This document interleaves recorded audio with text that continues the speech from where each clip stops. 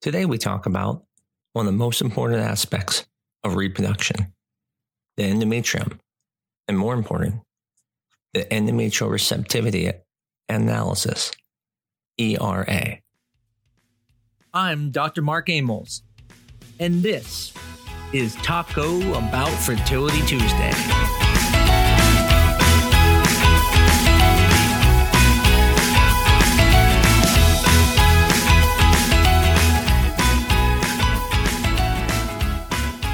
So why is the endometrium so important? Because the endometrium is your room for your baby. It is what the uterus every month develops in order to have the perfect environment for your baby. So if there are things like polyps in your uterus, your room doesn't look very good. And who wants to stay in the room that doesn't look good? If your endometrium has an infection, no one likes to hang around sick people. And today we're going to be talking about timing, which is when is it the right time to stay in the room. As my nurse practitioner, Shannon, would always say, it's a womb with a view. And who doesn't want to stay in a 5-star room? Now, before we get into the ERA, let's discuss a little bit more about what the endometrium is and what's important about it. Now, the endometrium is built up every month. And this is important to understand because I think a lot of people think after a miscarriage or after a surgery, they have to wait months and months and months. That's not true. When you have a menses, you are passing the entire endometrial lining, which means you're starting with a brand new one. Matter of fact, that's actually the concern if you didn't have a period, because then you're just building tissue up on old tissue. So you always want to have a period before you start a transfer. Now, the first part of building up a lining is the estrogen level. And a lot of people get worried about this when they're doing things like IUIs or even in IVF. They'll get concerned that their lining is thin in the beginning. And that's actually normal because the estrogen comes from the follicles. And if you don't have very big follicles, then you're not going to have a very thick lining. And so it's normal for the lining to start thin. And then near the end, when your follicles are getting larger, your endometrium will get the largest it is. So estrogen develops the thickness.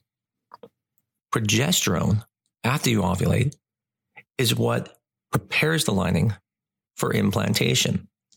Matter of fact, what we're going to talk today about the ERA is that it helps with that timing to know when to put the embryo back when the progesterone timing is perfect.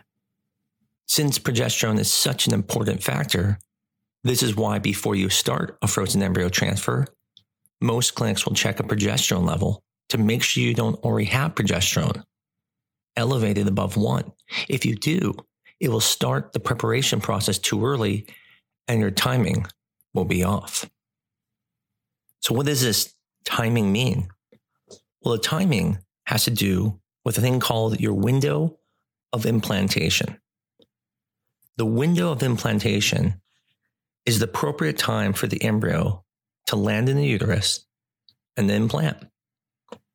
Now, historically, when we have done IVF, everyone puts an embryo back on day 5. Now, years ago, we used to do day 2, day 3 transfers, and that's because we couldn't make the embryos grow out to day 5. Matter of fact, most embryos could not survive because we just weren't good at our culturing principles. But today, most clinics, at least good clinics, can get all the way to day 5. And the reason we prefer to have the embryo in on day 5 is because it's closer to the time of the implantation window.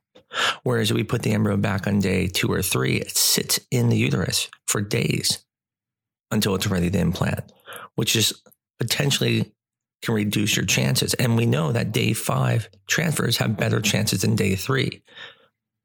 Now, what's important to understand is how important is this window of implantation? Well, we know that if you take a day 5 embryo and you put it in on day 2, you're probably not going to get pregnant. And the same thing, if you take a day 3 embryo and put it in a uterus on day 6, you're probably not going to get pregnant because the window of implantation is not synchronized with the embryo. You need both the embryo and the uterus to be synchronized. To have a successful transfer, there are several things you must have. 1, you must have a uterine environment that is a good environment. Again, that womb with a view. You have to have a solid histogram to verify that there are no polyps or any abnormal things in the cavity that would ruin the implantation. You have to have a lining check to verify that the lining is thick enough and appropriate to accept the embryo. You need to have good quality embryos. That doesn't just mean having normal chromosomes, but also having a good embryo. And last, you need to be in that window of implantation to have good receptivity. Today, we're going to focus on that. So now we know the why ERA is needed. The question is, what is it? And do you need it? The endometrial receptivity analysis is to help us determine that window of implantation. Now, the question is, why did we pick day 5? Where did that even come from? Well, naturally, when you get pregnant, the embryo travels down the fallopian tube and falls into the uterus around day 5. So naturally, when people were going to determine the day to put the embryo back, they said, why not use the same day? That happens naturally. And as a matter of fact, most people fall during that time. But there are some people who don't. Now, based off of one company's analysis, they state 20 to 30% of women have a unique window of implantation and are usually displaced from the normal timing. Now, in our data at our clinic, we find that it's only about 10, maybe 15%. But we did not do a study. We are just basing this off of data that is retrospective. Now, the ERA has 2 parts. The first part is an endometrial biopsy. Now, many of you who have been doing IVF for a while have heard of a thing called an endometrial scratch. And that's where you biopsy the uterine lining to irritate it, to create some inflammation to help with the transfer the following month. Now, at first, when the ERA came out, people thought, well, is it just a biopsy that's helping people get pregnant? Or is it really the window of implantation? The answer is it's the window of implantation. Many studies have shown that an endometrial scratch probably doesn't help. Now, I'm not against them. I tell everyone I am not against endometrial scratches. I don't think they're going to harm anything. I don't know if they're going to help, but I don't think they'll harm.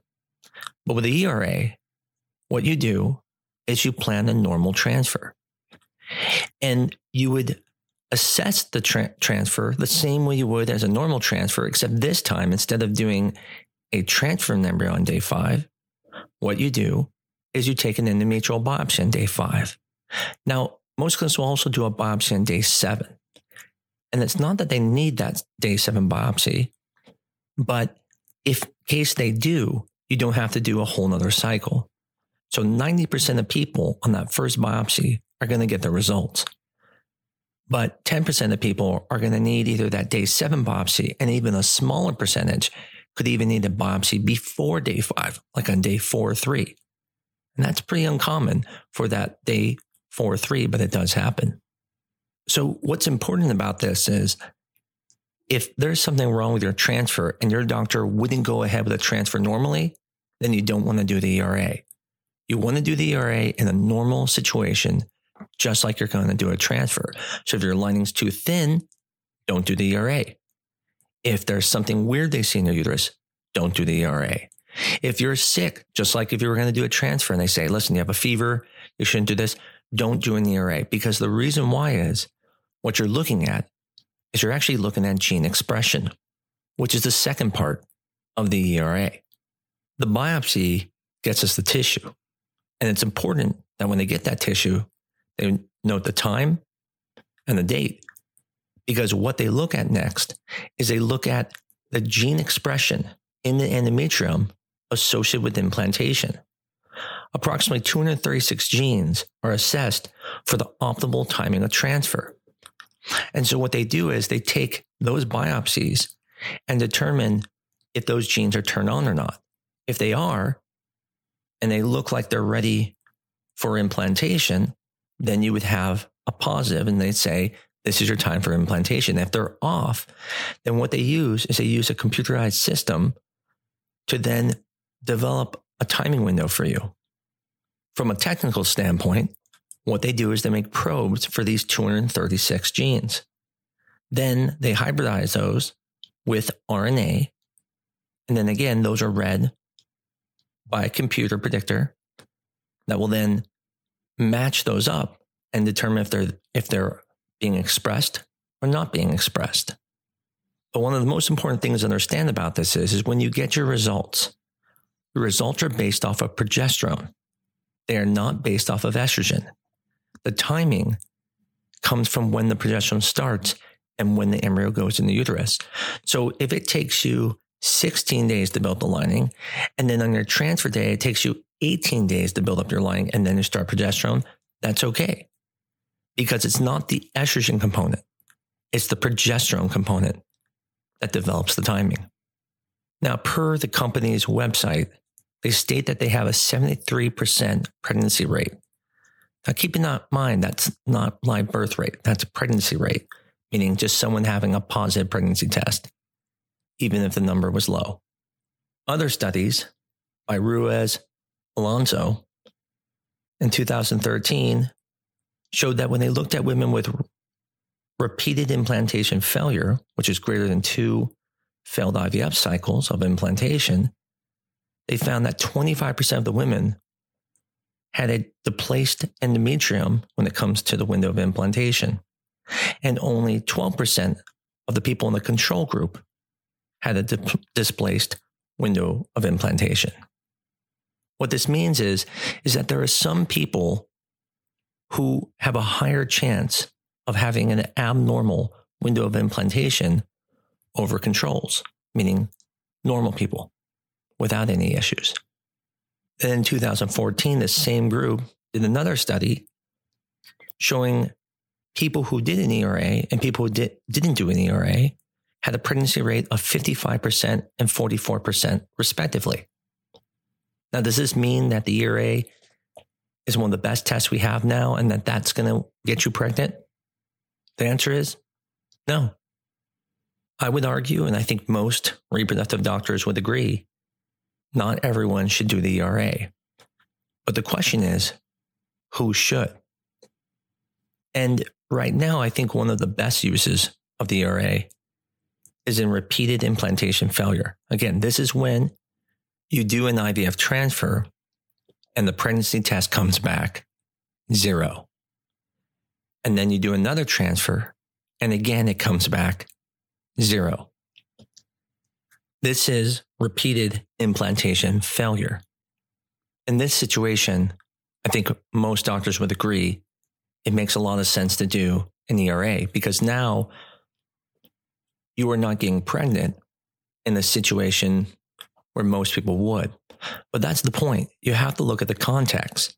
So if you're 44 and you're not checking the embryos for their genetic status, whether they're euploid or aneuploid, which means normal or abnormal, respectively, then the ERA may not be helpful because at 44, you expect a very, very low pregnancy rate. So it makes sense when you're not getting pregnant. But if you're 26 and you do a transfer of 2 embryos and don't get pregnant, and then do another transfer and don't get pregnant, that would be extremely unusual. And that's where the ERA would come into place. The same thing if you did PGS, also known as PGTA, and didn't get pregnant twice, now you know you have normal embryos and something might be wrong in the uterus. We have been using the ERA at my clinic for quite some time. And at first, we really did just use it for repeated implantation failure. But then we started looking at our data. And what we noticed is that there were other times we felt it was very useful. One of them is if someone did PGS, again, PGTA, and they didn't get pregnant with putting back 2 embryos, we would then recommend doing the ERA. Now, why? Because at our clinic with 2 embryos, over 85% of people were pregnant. So in that situation, we knew something was wrong. And when we did the ERA, almost all the time, the window of implantation was displaced. So now, routinely, if people do a transfer at our clinic with 2 embryos that have been PGS, PGTA tested, we always recommend doing the ERA. Now, what if they put 1 embryo back? Do we recommend the ERA? No, not always, because we expect about 60, sometimes up to 70% pregnancy rate, but it's not over 85%. So it could be due to chance. Now, it's not unreasonable to do an ERA. No one's ever going to not get pregnant by doing the ERA. It just might make your wallet a little lighter. Another situation that we have looked at is when the endometrial lining is difficult to build up. There are some women, and you may be one of them, where no matter what you do, you can never get your lining to build up to 6. Or if it does, barely 6. And everyone else has those big plush linings. They're like those thick eyebrows everyone's going for now. Everyone's excited about them. I got my big, thick lining, but you don't. And the question is, what does that mean? So at first we used to think that the lining being thin was the problem, but we know embryos will implant in the fallopian tube, on an ovary, on the bowel, and those don't have a big, thick endometrial lining. So what really is going on? Well, what's interesting is prior to the ERA, I didn't know. And we tried lots of different things. And one of the things I realized is that when we did the ERA, we started noticing that a lot of women with thin linings were displaced. And then it made me realize that when we were having thin linings, we would try different types of protocols. And one of the protocols we did was a natural cycle. And what's interesting about a natural cycle is usually it adds on a little bit more progesterone, lengthening the progesterone timing. And then I started realizing, I wonder if really the thin lining is more of a signal that there's an issue with the window of implantation. And so anytime anyone had a thin lining, we started telling them, let's do an ERA. And since we started doing that, I have never been afraid of anyone having a thin lining when we have an ERA, because over 90% of the time, if the lining was thin, and that means during IVF it was thin and during the FET it was thin, meaning only getting the 6 millimeters or 7 at the most, we would find that the ERA was off. And once we fixed that, we had no issues getting them pregnant. I put embryos in people with a lining of 4 and 5 pregnant with an ERA. But in the past, when I didn't have the ERA, we just used to put an embryo back and pray.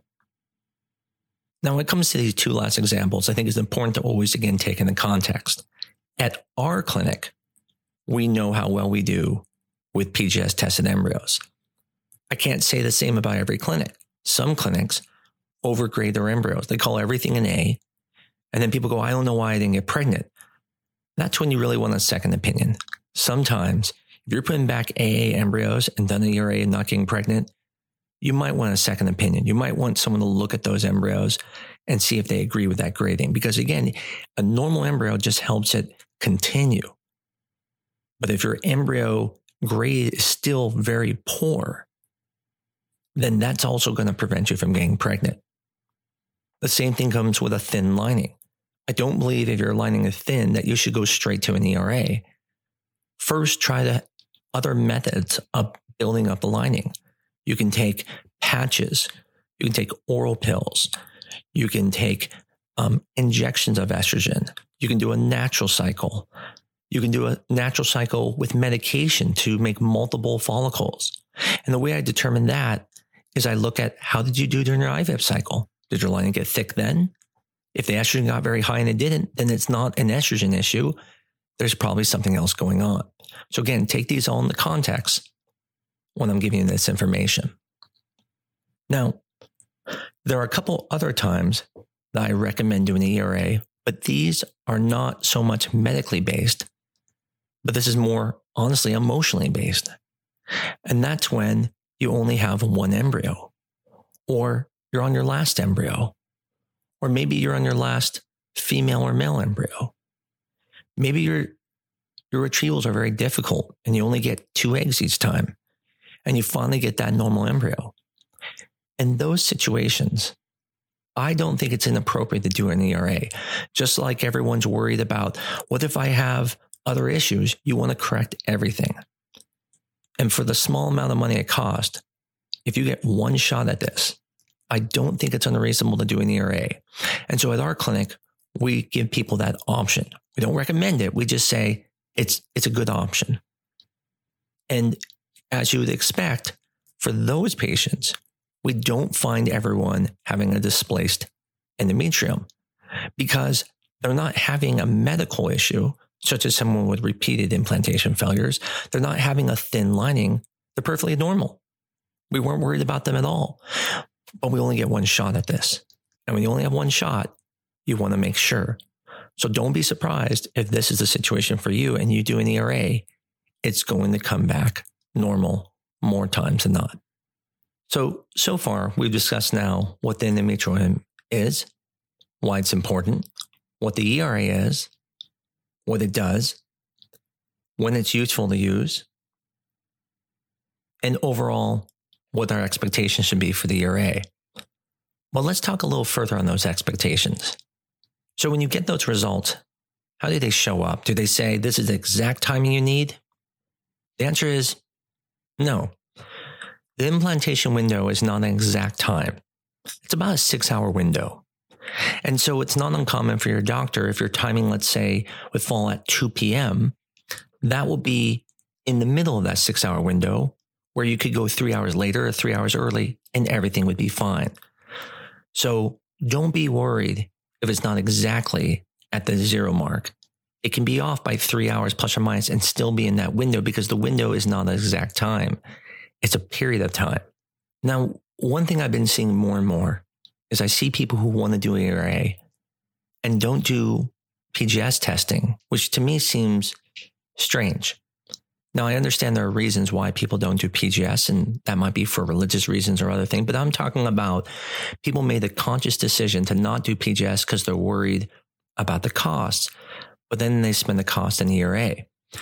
And what I want to do is I just want to go over pregnancy rates and miscarriage rates for different ages. Now, remember, the ERA is only off per the group between 20 to 30% of women. In our studies, we've never seen it that high. So I'm going to assume 15%, maybe worst case 20%. But if you look at the pregnancy rate from the national pregnancy rate of having a live birth and you're under 35, it's only 48.5%. Now, again, this is national statistics. So this has the worst clinics. It has the best clinics. There are many clinics better than this. We are ourselves. But the point is that means that half the people are not going to get pregnant. And the most likely reason for that is that embryos were abnormal. If you go to 35, 37, you're looking at only a 43% pregnancy rate, 15 to 70% miscarriage rate. At 38 to 40, a 35.8 pregnancy rate, meaning again, live birth rate, and 20 to 30% chance of miscarriage. That's why those live birth rates drop. At 41 to 42, 24.9% live birth rate. 75% of people are not going to get pregnant and not have a live birth. And so why does that happen at 41, 42? Most likely because of aneuploidy. The embryos are abnormal. We know at 41 to 42, almost 70 to 80% of the embryos are going to be abnormal. So it doesn't make a lot of sense to me. If your highest risk is an abnormal embryo from preventing you from getting pregnant, why do an ERA? Sure, timing matters, but why would you go for the small thing when the big thing is there? I always tell people it's like checking your tires to make sure your car is going to run nice, but forgetting that there's no engine in your car. Another aspect about the ERA is that the embryo still matters. I think sometimes we forget how important the uterus is. We forget how important the embryo is in this whole thing. Normal embryos can still fail. Uteruses that look normal can still not implant. And so when we talk about the ERA, it's important to understand that I think it matters with the embryo. So let's say you go and you have a great looking embryo. And let's say your timing was off and you didn't know it.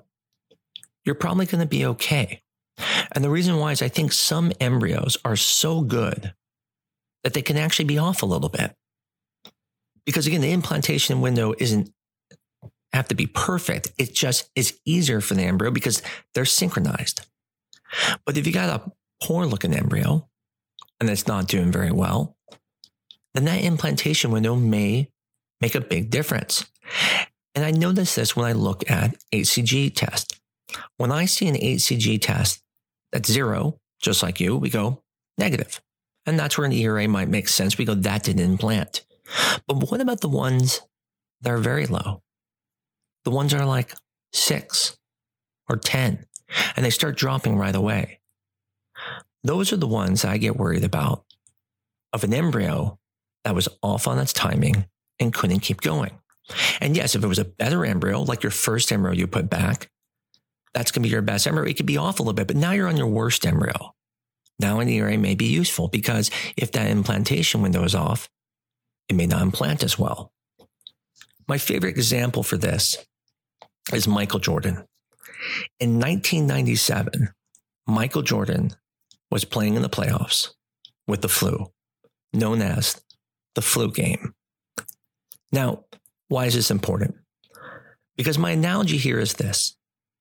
If you got a good embryo, a Michael Jordan embryo, then you can have the flu and still put on one of the greatest performances ever in basketball with the flu. But if you take me, which I would call me the lowest embryo possible, I get the flu, I think I'm dying. And my wife is working around the clock taking care of me. So if your embryo is not as good, you can't be that off in the implantation because it can't make up for it. But if your embryo is Michael Jordan, then in 1997, you would have pulled off the greatest game with the flu ever seen. So in summary, the uterine lining is important, extremely important. And the ERA is a tool that can help us when we're worried about the implantation window. I think we're very fortunate to have the ERA. As I mentioned in prior podcasts, there was a time I was very worried I couldn't get people pregnant in certain situations. Thin linings, repetitive failed transfers. And the ERA has brought me so much hope, and I give patients hope because it's true. It's a great tool to use in the right time. Now, if you want to use it, even if you don't need it, there's no harm from that. Some people have so much money, they need a way to spend it. And if that's how you want to spend it, that's fine. But most of us don't. And so for that reason, I would definitely talk to your doctor before choosing to do ERA because it's not for everyone and you could be wasting money. But one thing I can definitely tell you is no one has ever not got pregnant by doing an ERA. An ERA is not going to make your chances worse. But if there's anything I can remind people about this podcast is that the ERA is a tool. It is not a guarantee. It's not better than PGS or PGTA. It's not better than a sonohistogram. It's a tool within all our tools to help some people have the best chance at becoming pregnant. Thanks again for everyone's support. These podcasts do take a lot of time. Today, I actually had to go to sleep early and wake up early in the morning to do this podcast. So I really appreciate the support. Again, always reviews help and help us get known. And if you have questions, again, send them into our email at teft@newdirectionfertility.com, and I will answer those questions. I hope everyone has a great Taco Tuesday. Until next week, this is